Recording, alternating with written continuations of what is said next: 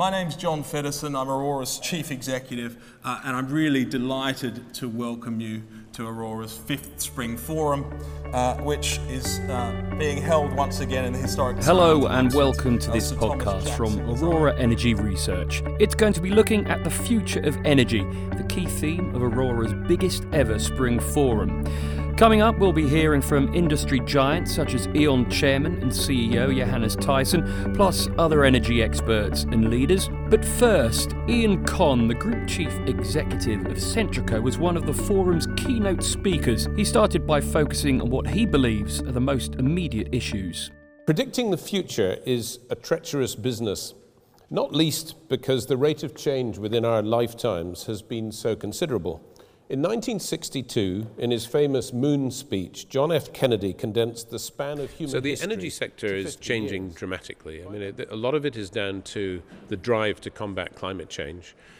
And there are three other trends that are going on as a result. The energy system is becoming decentralized, so more and more generation is happening closer to the customer. The second thing is that customers, as a result, are becoming more powerful, and the rent is moving towards where the customer is as a result. And then, of course, digitalization, which is speeding the whole thing up. This is spawning new business models, new propositions, all for the benefit of the customer. That's how I see the near-term changes. And in the long run, the bigger issues are whether or not we are confronting adequately the use of, for example, coal, and dealing with the differential growth rates in energy between the developing world and the established world.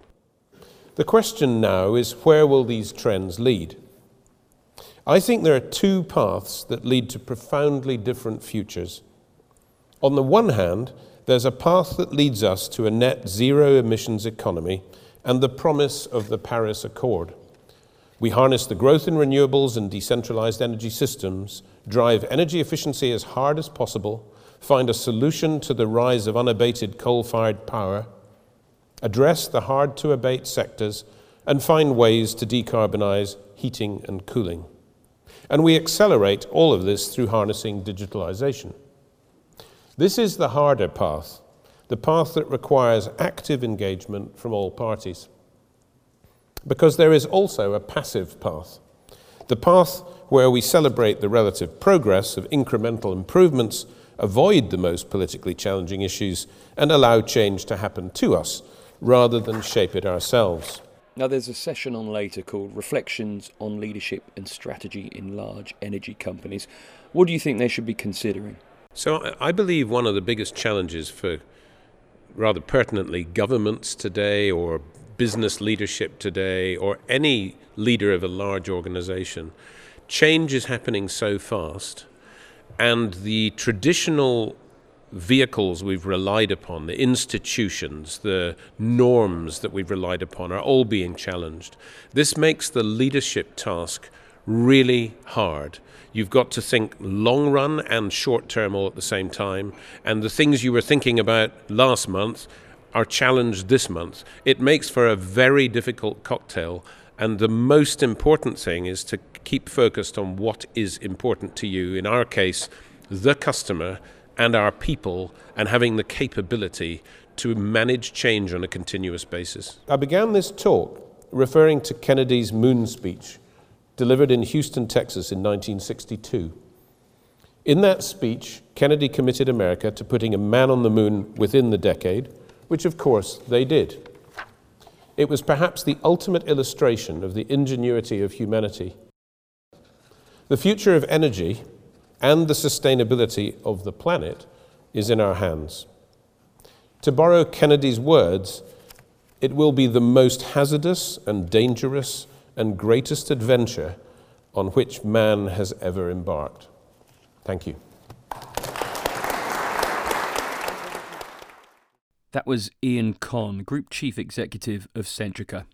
Juliette Davenport is the CEO and founder of Good Energy, a leading renewable energy company. She took part in one of the many breakout discussions that happened at the forum, in this case looking at whether the future of energy retail will consist of evolution or revolution. Speaking afterwards, Juliette said we may well see shocks in the market, and that could bring big changes. So the shocks I think we've seen in this market before have been things like the solar shock. So we saw a huge amount of deployment of solar. Nobody expected it. None of the big energy companies invested in it. And National Grid didn't see it coming. So, and what we saw that change was actually the way, so we got over 1 million households with solar on their roofs. Suddenly that changed the conversation about energy. It changed the way people started to think about energy. And it changed the whole marketplace in terms of actually there's a bunch of energy coming the other way, not just one way. And I think those are the kind of shocks that we could see again. So you could start to see the fact that actually we could see a future where solar is so cheap that people just put it on their roofs anyhow. They don't need a subsidy anymore. If you start to see that kind of market, there's no control, there's no central control, there's no subsidy, there's no government policy. That completely turns it on its head. And what does that market look like? And what does that market need from a supplier point of view? What service do you provide into that market? That's where I start to think we could see revolution. And EVs were kind of thrown into the mix there as well. Yeah, so EVs, again, another fast adopter market we're seeing coming through. We're seeing new EVs come out every day pretty much. And we're beginning to see it become the norm. People who would look to buy a new car or a second-hand car are now thinking about an EV as a possibility. That means that suddenly you take people off the forecourts.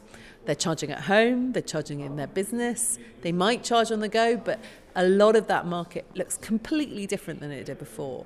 That might mean if we don't control it, that people just plug in when they get home at 5 o'clock, you increase the 5 o'clock peak.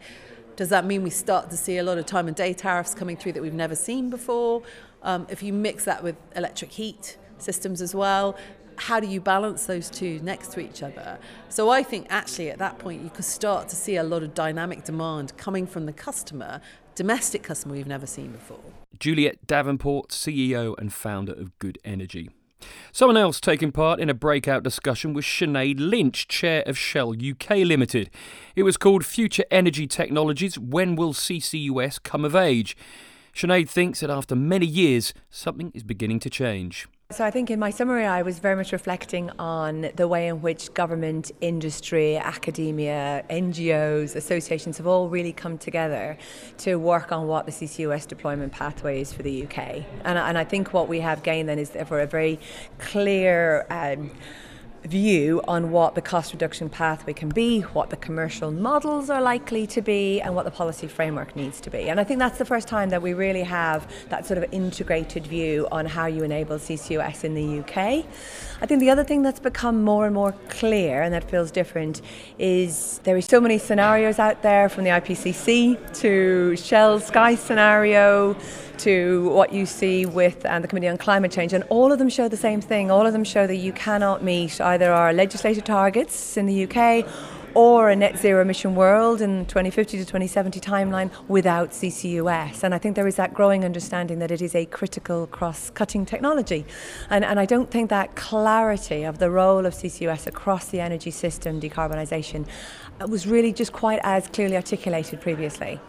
One of the obstacles that were mentioned is economies of scale. What are your thoughts on that? Yes, no, that's one of the reasons that we are so in favour of this move to a cluster model. So what you really do need to see is economies of scale. You need to see shared infrastructure wherever you can. This is not a difficult technology. We know how to do it. But right now it is quite a costly technology. It's pre-commercial and very capital intensive. And so the more you can leverage existing infrastructure, sharing infrastructure, partnerships between maybe power project, clean power project and industry, the more likely you are to get down that cost curve. Sinead Lynch there, chair of Shell UK Limited.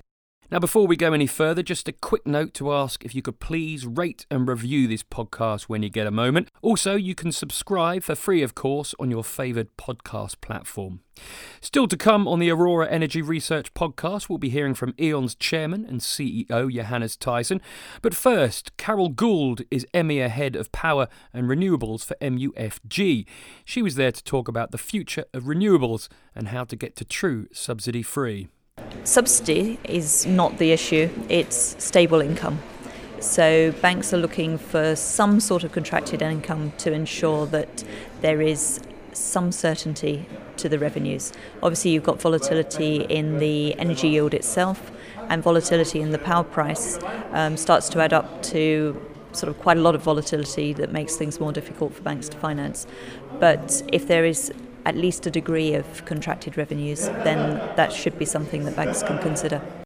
MUFG are of course one of the sponsors of the forum, as are Greencoat Capital, whose James Samworth featured in one of our preview podcasts. Barclays are also a sponsor. Ian Smedley is chairman of their European Power Utilities and Infrastructure team. His discussion subject, specialisation versus integration in the utilities sector. I think there was a reasonable consensus that there is still a strong integrated model in the utility sector covering customers but also generation, assets and networks. I was making the point that although people feel there's been some very fundamental change in the sector, we've seen some very transformational transactions like the E.ON RWE Energy deal in Germany. Actually, the majority of Europe's utilities remain vertically integrated. Time now then to hear from Johannes Teyssen. He was there to talk about future energy policy, one of the themes being climate change. The E.ON chairman and CEO spoke of the need to see things through the eyes of the consumer. I would say the biggest challenge is also the biggest opportunity is engaging all kinds of customers. Mm-hmm. And for that, if I look back on the debate we had earlier today, I think we have to change the debate from a, let's say, saving the planet debate to a let's use opportunities debate.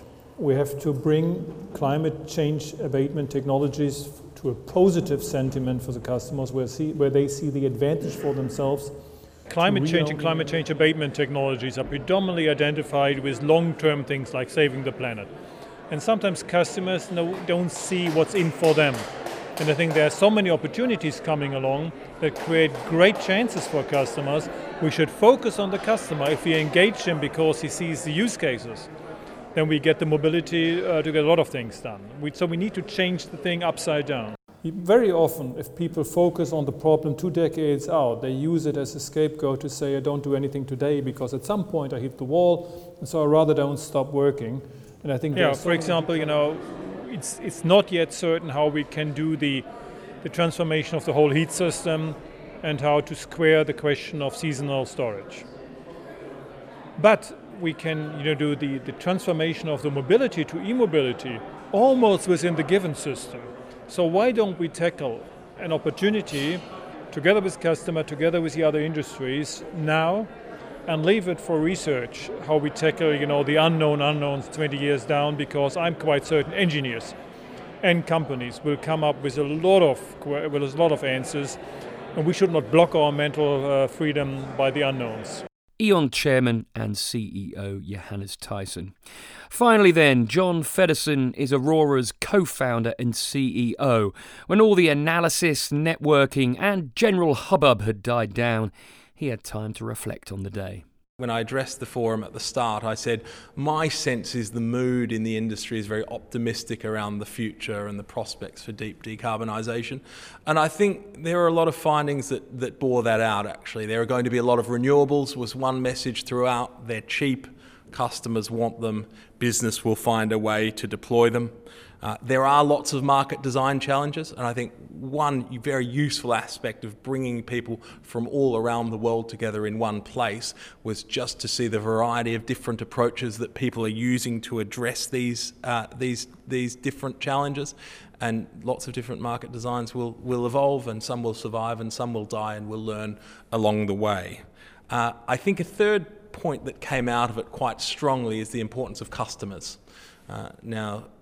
Customer is central to the energy transition. There were some challenges around the role of customers and what incumbents and larger utilities, how they've treated customers and where they place them in their business models. But in general, I think the idea that the customer is central to this transition was absolutely key. And I think the final point, and it was probably the best attended session of those in the afternoon, was around tech disruption. And the amount of technological disruption in both software and hardware in this market is phenomenal.